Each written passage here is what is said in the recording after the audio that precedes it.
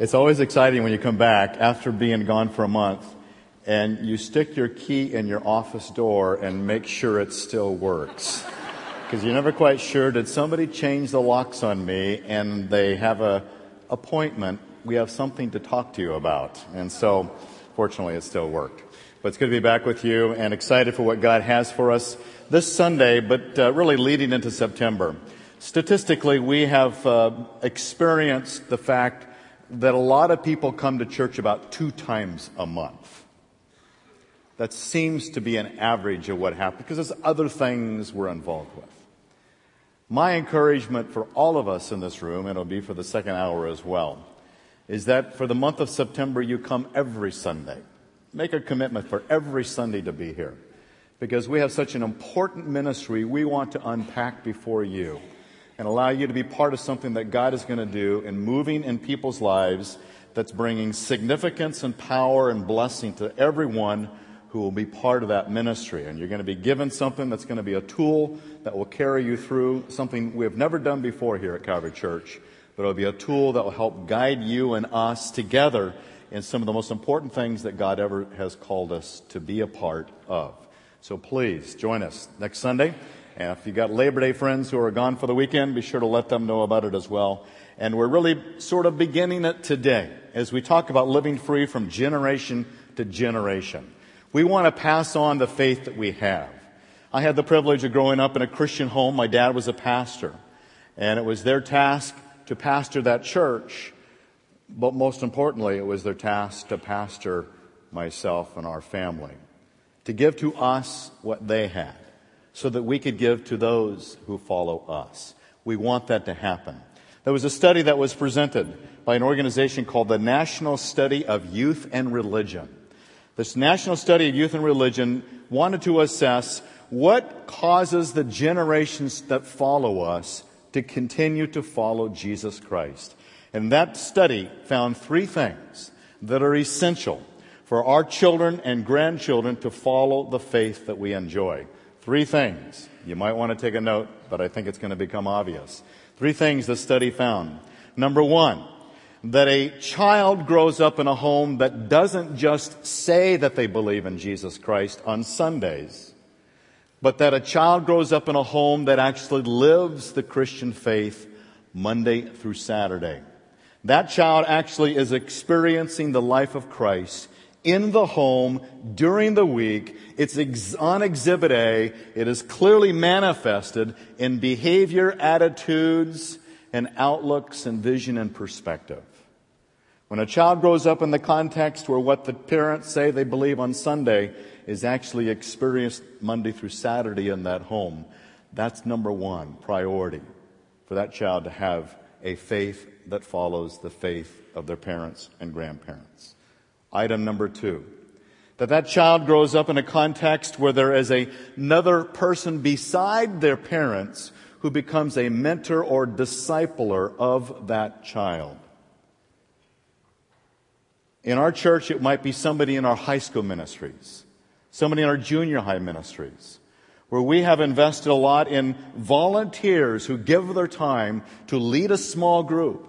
And in those small groups and in those small Bible studies and in those activities that they have in the course of the week that is beyond just what happens on Sunday, that mentor, that discipler, that leader of that small group becomes that instrumental person in that young adult or child's life. Because not always the parents are the place to go to talk about some of the issues. We recognize as parents that we need a third party, a mentor who is a follower of Jesus to help and pass on that faith. Thus, Calvary Church. And the third thing that was essential in a child growing up to be a follower of the faith of the parents and the grandparents is not just parents that live it at home, not just a mentor who helps to support that child, but thirdly, that child comes to a faith, a true born-again faith followership of Jesus Christ before the age of 17.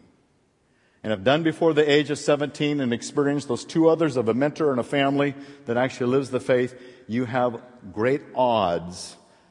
There are no odds with God, but you have great odds, humanly speaking, that child's going to become a follower of the faith of the parents and the grandparents. We want to be a church that facilitates those three qualities. And we've invested a lot that it would happen in this coming month. We will show you more ways to make that a possibility.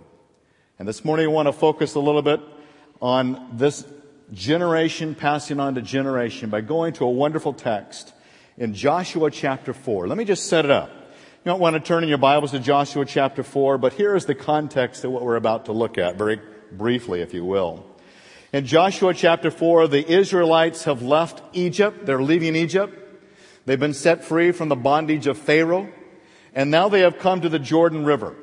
They've passed through the Red Sea, the miraculous parting of the Red Sea, and the Pharaohs and his army is swallowed up by the Red Sea. And they keep on marching in the wilderness walk, and they're coming down to the Jordan River. Moses has died. Joshua is now in charge.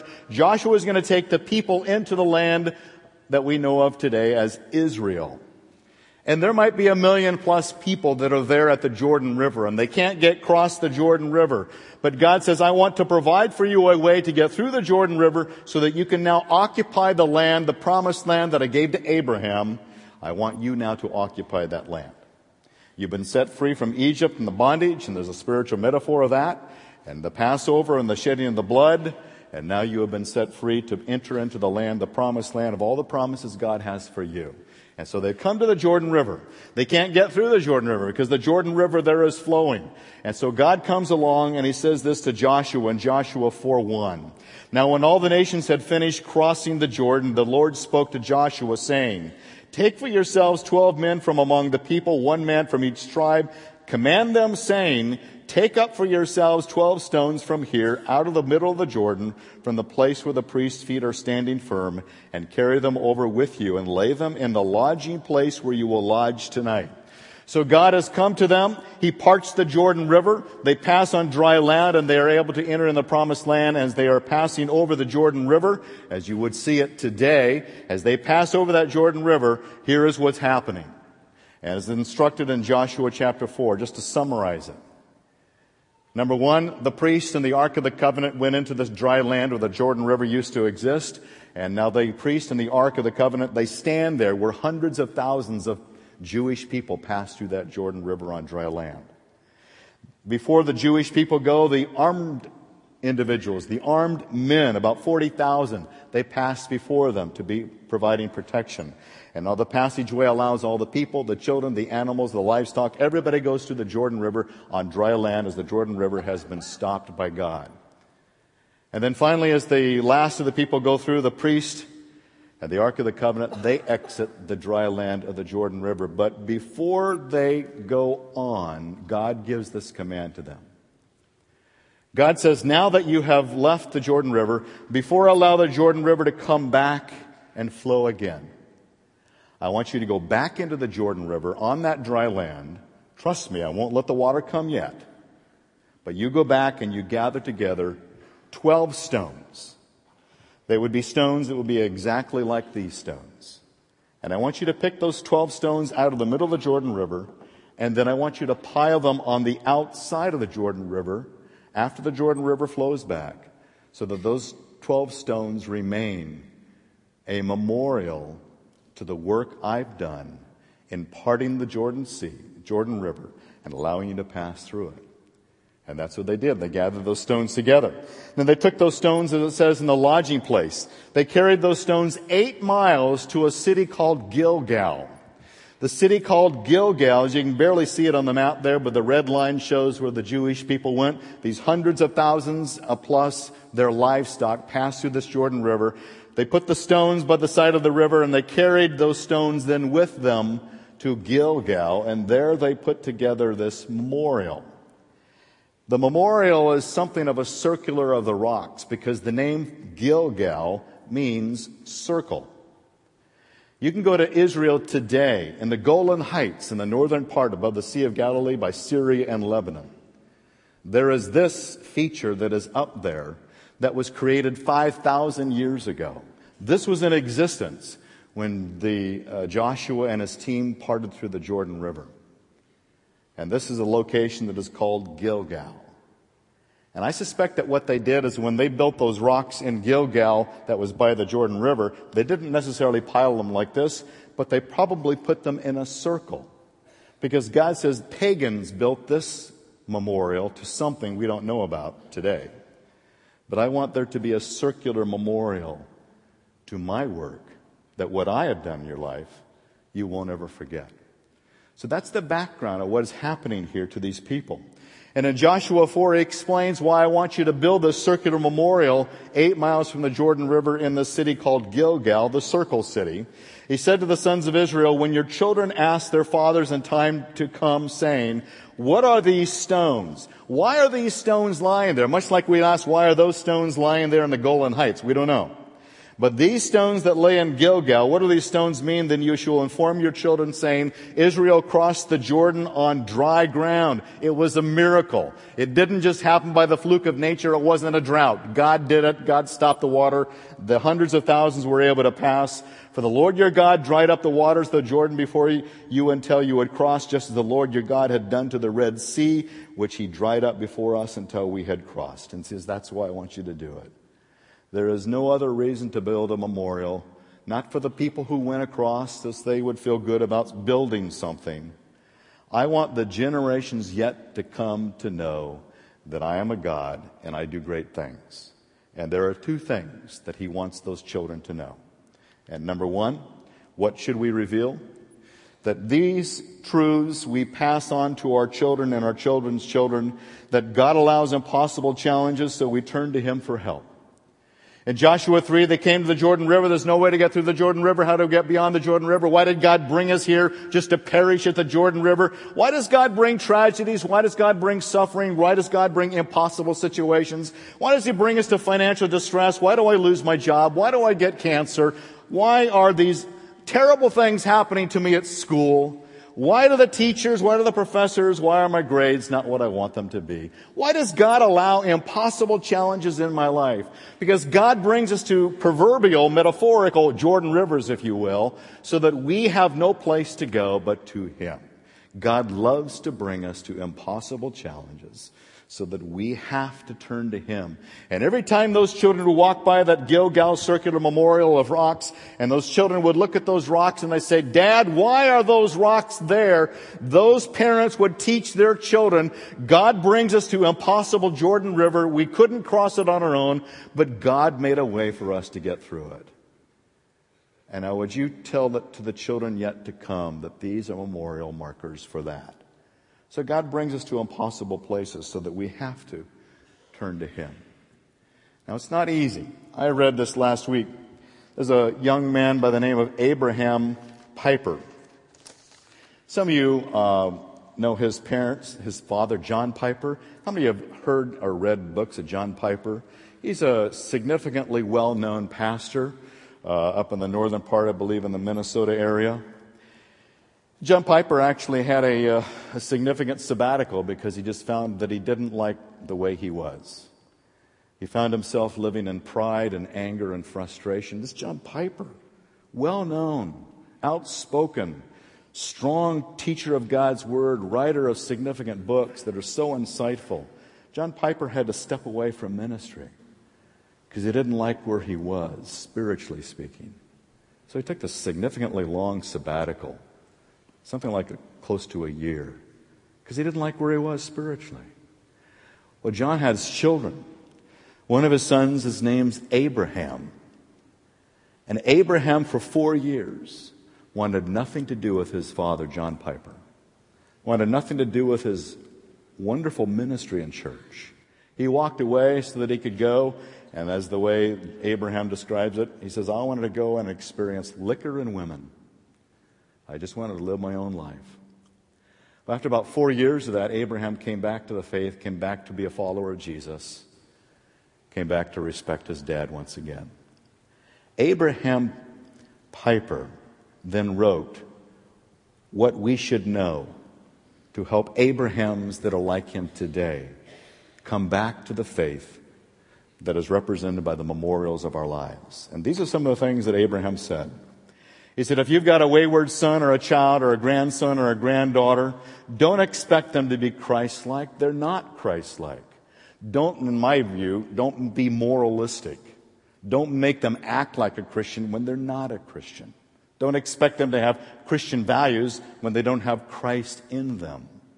He says, if your son is not a Christian, he won't act like one. And it's hypocrisy if he does. The most dangerous problem is unbelief, not partying. No matter how your child's behavior proves his unbelief, always be sure to focus more on his heart's sickness than its symptoms. We sometimes preach against symptoms. We sometimes as parents work on symptoms. But we forget what is the core unbelief of the heart. He also said, welcome them home. If he has any inkling to be with you, don't make it hard for him. Obviously, there are instances where parents must give ultimatums. Don't come to this house if you're doing something obviously terrible.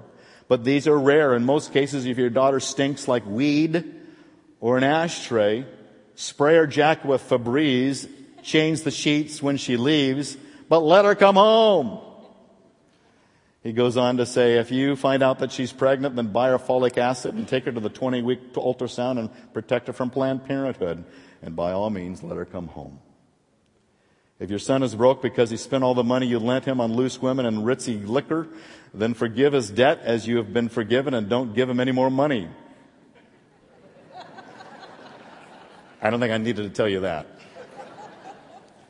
But let him come home. If he hasn't been around for a week and a half and because he's been staying at his girlfriend or boyfriend's apartment, urge him not to go back, but let him come home. And then finally he says, point them to Christ. Your rebellious child's real problem is not drugs, sex, cigarette, porn, laziness, crime, cussing, slovenliness, homosexuality, or being in a punk band, or tattoos or piercings. The real problem is that your child doesn't see Jesus clearly. Jesus will replace the money, or the praise of man, or the high, or the sex that they are staking their eternities on right now. Only His grace can draw them from their perilous pursuits and bind them safely to Him, captive but satisfied. From a prodigal son of John Piper. We want to pass on our faith, and some of us feel like the faith of our children is lost. It's not. We are still reclaiming those that Christ is seeking. The second thing is not just what we reveal, but how we reveal them with tangible memorials. We give people things so that they will help them to remember those things. Because we are prone to forget what God does. We forget. I can barely remember what I did yesterday. I don't expect you to remember much of what I say today, tomorrow. Because I don't remember much of what I say today, tomorrow. We tend to forget. One of the great examples of that and why God had them build a memorial of rocks around Gilgal after the Jordan Sea, because they forgot about the Red Sea. In Exodus chapter 14, you read there that Jews believed in God and He parted the Red Sea. Biggest miracle, one of the biggest miracles in the Old Testament. Then in Exodus 15, they have a worship service and they praise God. They dance before God. They celebrate God. You've done great mighty things for us in Exodus 15 the next days. And then finally in Exodus 16, just days after that, they begin grumbling at God. They're complaining to God. Why are you so unfair to us, God? In days after the Red Sea, the Jews had forgotten the goodness and the power of God. We forget. So God says we need memorials. We need those things that help us to remember that we serve a living and loving God. We need that to help us to stay fast as to where He has us. Here's an interesting statistic, how we learn. We learn what we learn through taste, 1%. Through touch, 1.5%. Through smell, 3.5%. Through hearing, 11%. But what we see, we learn 85%. How do we remember? We remember 10% of what we read, 20% of what we hear. So you will remember tomorrow 20% of what you hear today. 80% of my time is being wasted right now. And your time, to be a matter of fact. We have 30% of what we see. We remember 50% of what we see and hear. We remember 70% of what we hear and tell. And we remember 90% of what we tell and demonstrate. Discipleship is telling and demonstrating. Telling and demonstrating with those things that helps it stick. We need those things that helps us to remember God. Sometimes it is facilities.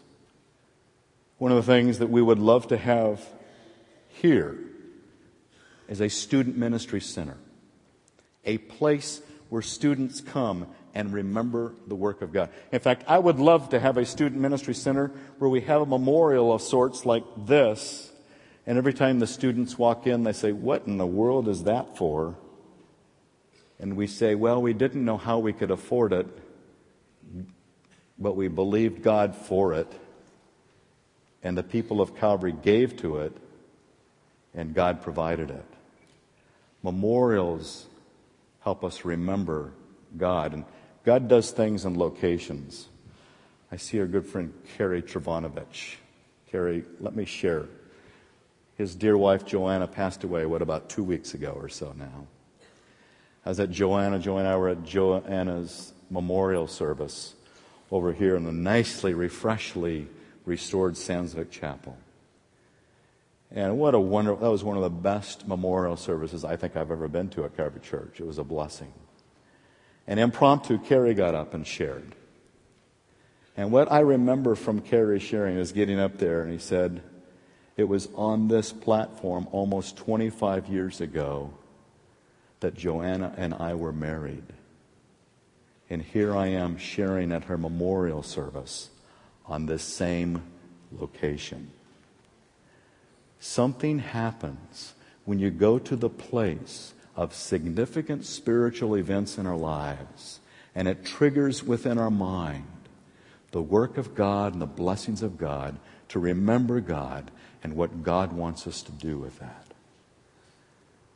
To have a student center where students can come back 10 years later and say, "It was right there, I was meeting with my small group. It's still here. I still see some of the same things. I still smell the same things.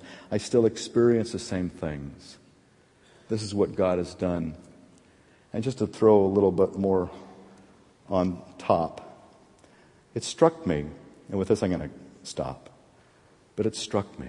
You know, if you go to, we were over in Israel a few months ago, and one of the things that's you go down layers and layers and layers to get to the generation of King David and King Solomon, because it gets buried over time.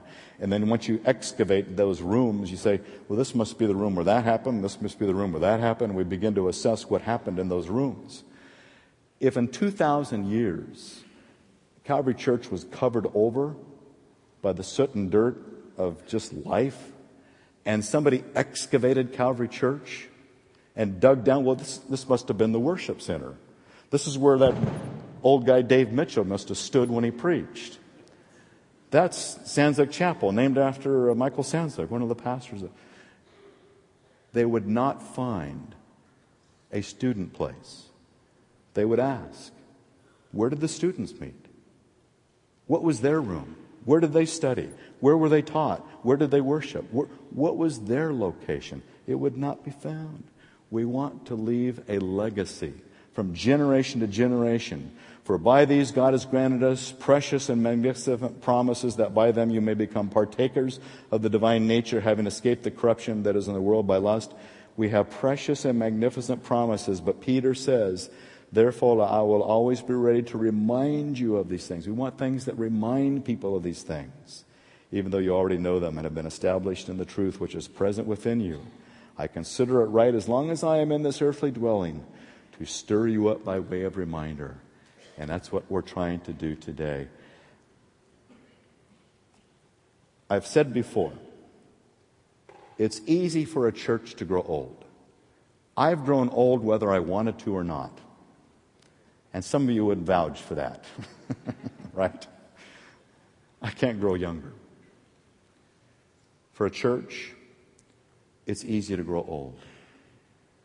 What I have a commitment to is to take those of us who have gray hair, and we're so important to the cause of Christ, and take us gray-haired people and pass on the faith that we have to those who have yet to experience the gray hairs that we enjoy, so that they too can be followers of Jesus, generation to generation, so that they might remember and know that I am the God who does the impossible, sets them free, living free, followers of Jesus Christ.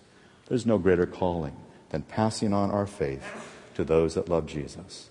That's why we have the students, those that you've heard worshiping up here, they're a byproduct of the ministry that we have invested in as a congregation. They have grown up through our Calvary Church ministries. We're thankful for Ben and Britton, for the others that are up here. We're thankful for the investment of your time, finances, and commitment. Thank you for that. I want to meet another who has been a byproduct of the ministry of this generation, intergenerational ministry that we want to continue to pursue. I invite Doug Brown to come on up here. Doug is our high school pastor, but he is also part of the legacy that is here at Calvary Church. So Doug, share with us. It's all right. Yes, I am Doug Brown. I'm the high school pastor. If you could see, there's probably a lot of high school students over this way. You see them over there. I'm their pastor. I want to tell you my story, and I want to tell you the story of my life here at Calvary. And to do that, I'm going to give you an analogy first.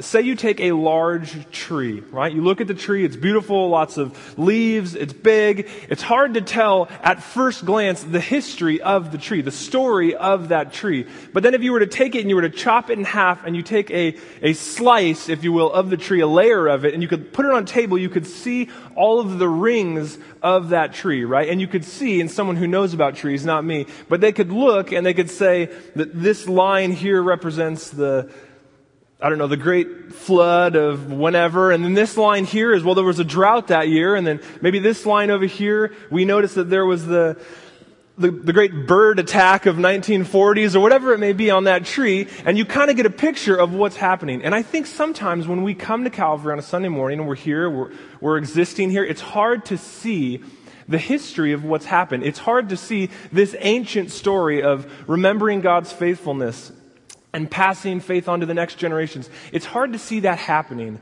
until we take, if you will, a slice of what's happening here at Calvary. And what I want to do this morning is be that slice for you. I want to have my testimony, my story, serve as a witness to what's happened here at Calvary.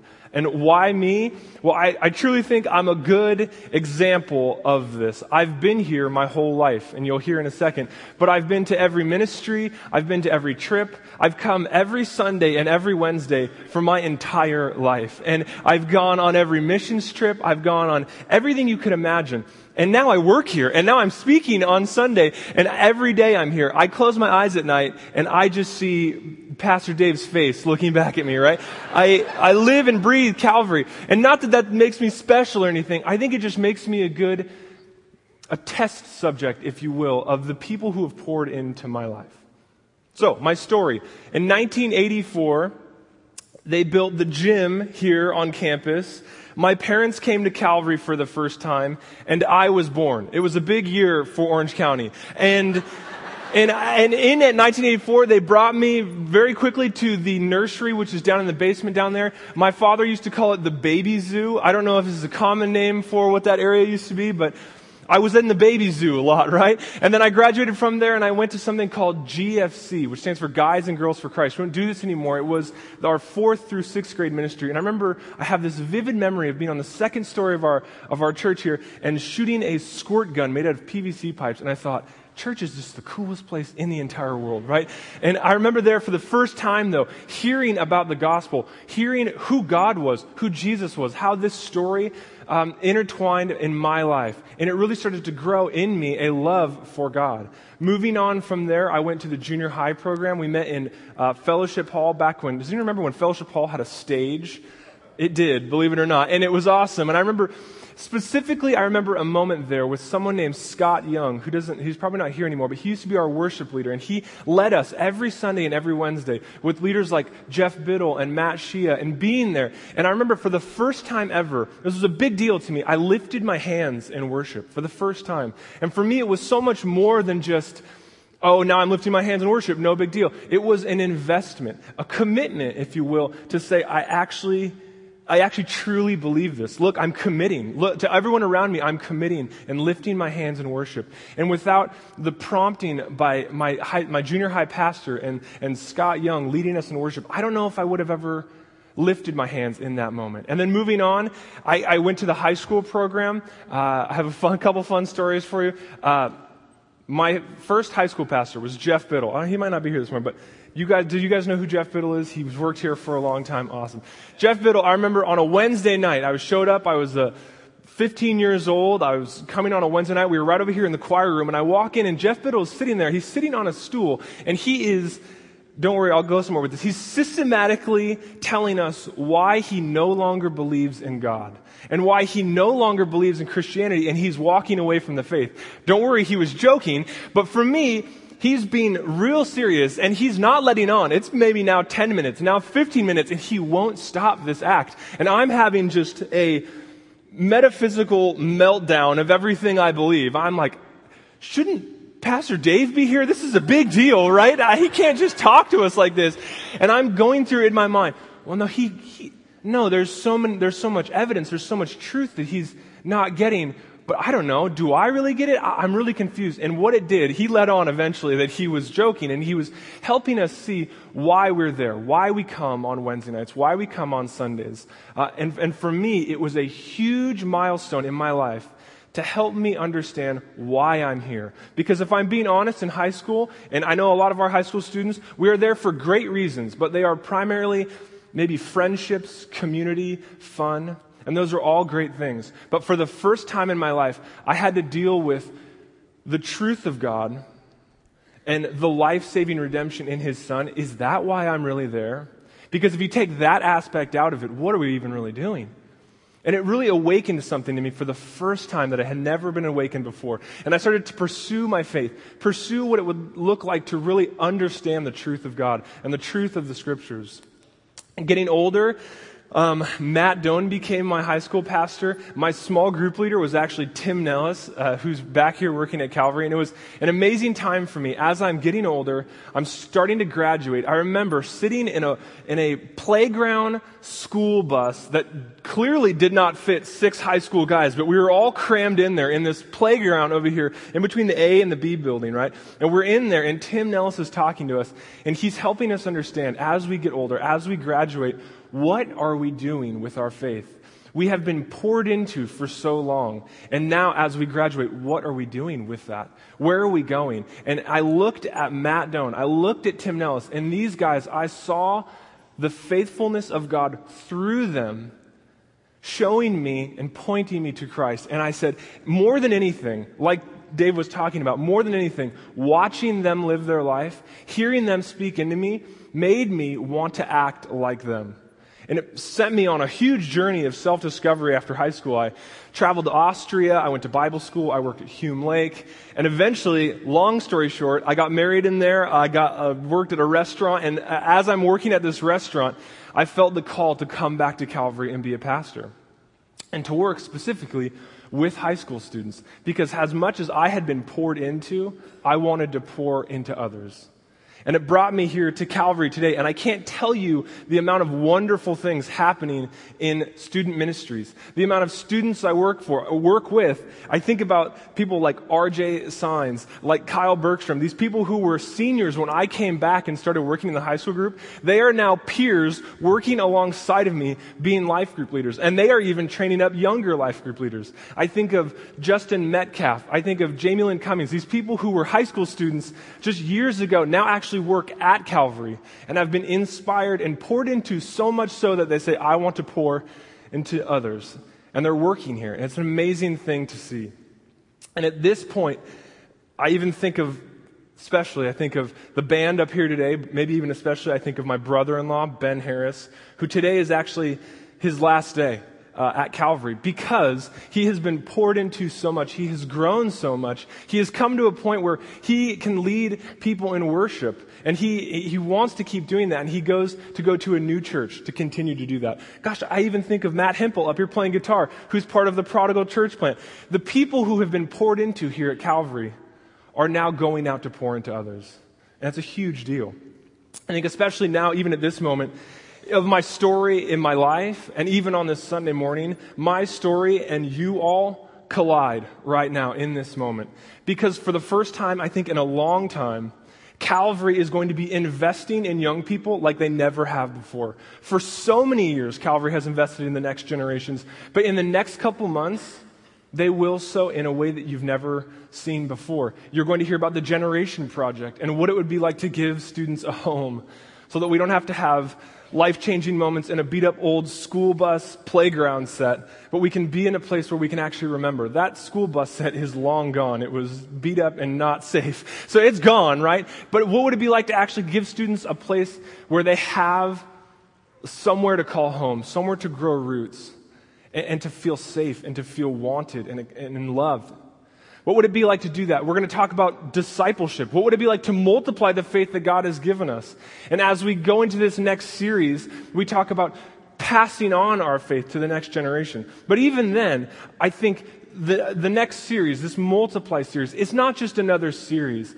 A room in a basement isn't just another room in a basement. A student center is not just some other room. Both of these things, they represent a resolution to invest in the next generation.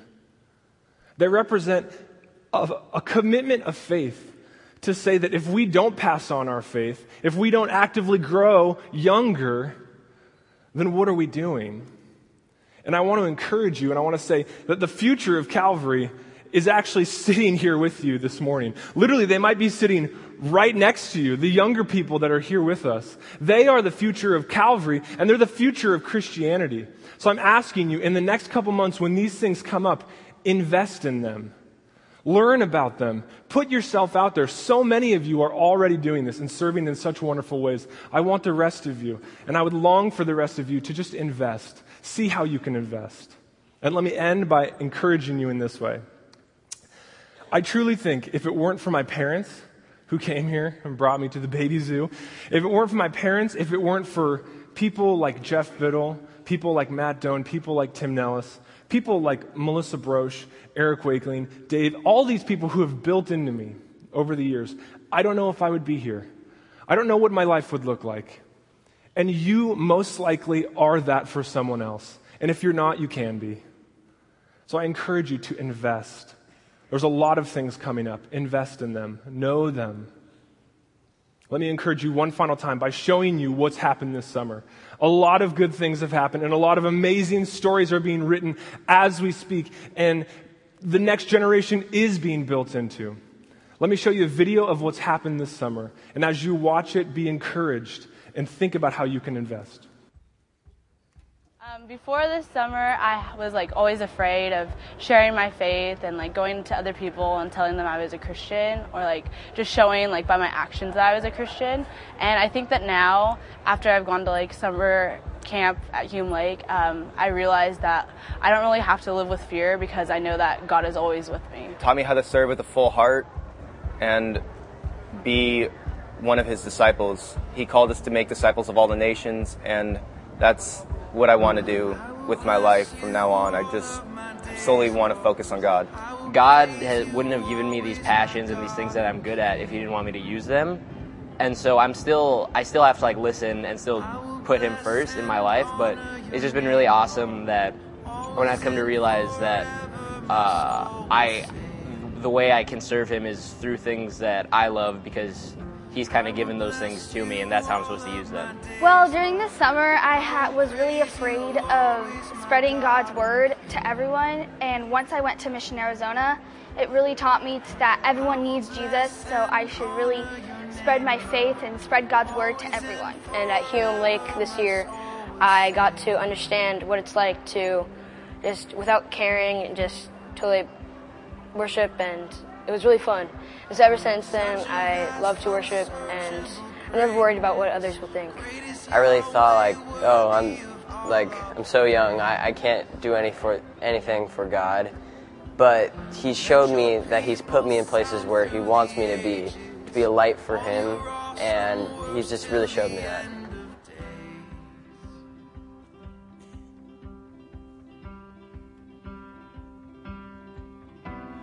Why are your lips purple? My lips are purple because I am on a houseboat trip, and we have all these little lovely colored zinc lipstick things, so I've been applying that so I don't get sunburned on the lips. I grew up at Calvary ever since I was, in the nursery even. And have grown up going through every age group.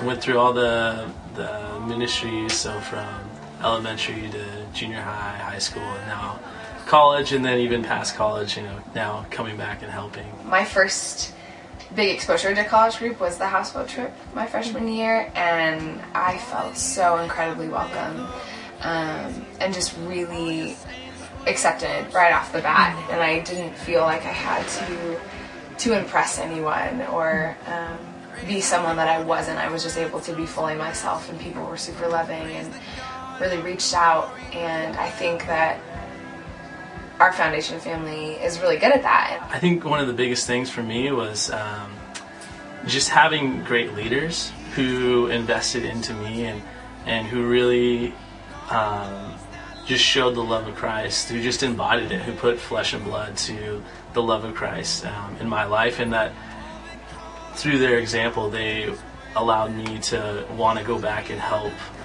Because I was invested in, I just had a big heart and a big passion for returning that in some way. And so I started out with a group of girls in 7th grade, and I'm just going to move up with them because I had a leader who did the same, and just definitely wanting to give back to Calvary because I have felt so invested in throughout the years. Even as I went on travel to other places and came back, I didn't fully feel home until I came back to Calvary.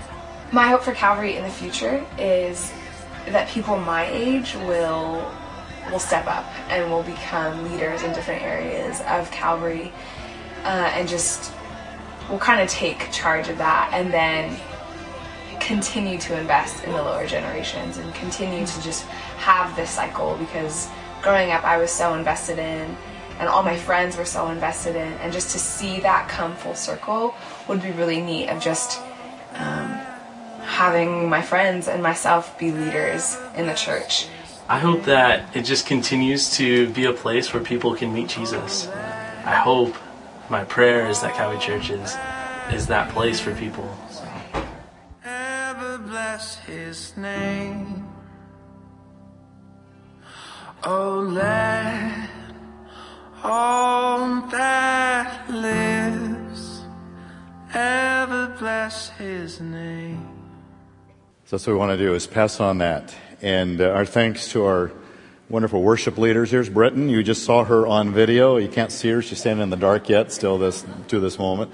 And Ben Harris, you may see Randy Harris over in the bookstore. This is Randy and Tammy's fine young son here. Ben's a real kick. And so we're thankful for these who are our investments. They are those that people have invested their lives in. And I want to be very clear here, maybe if there is some cross-messaging going on. Our multiplied discipleship ministry that we're going to embark upon next Sunday is not a major campaign finance fundraising event. Believe me, that's not what we're doing. What you're going to be hearing about is how we can invest in people's lives.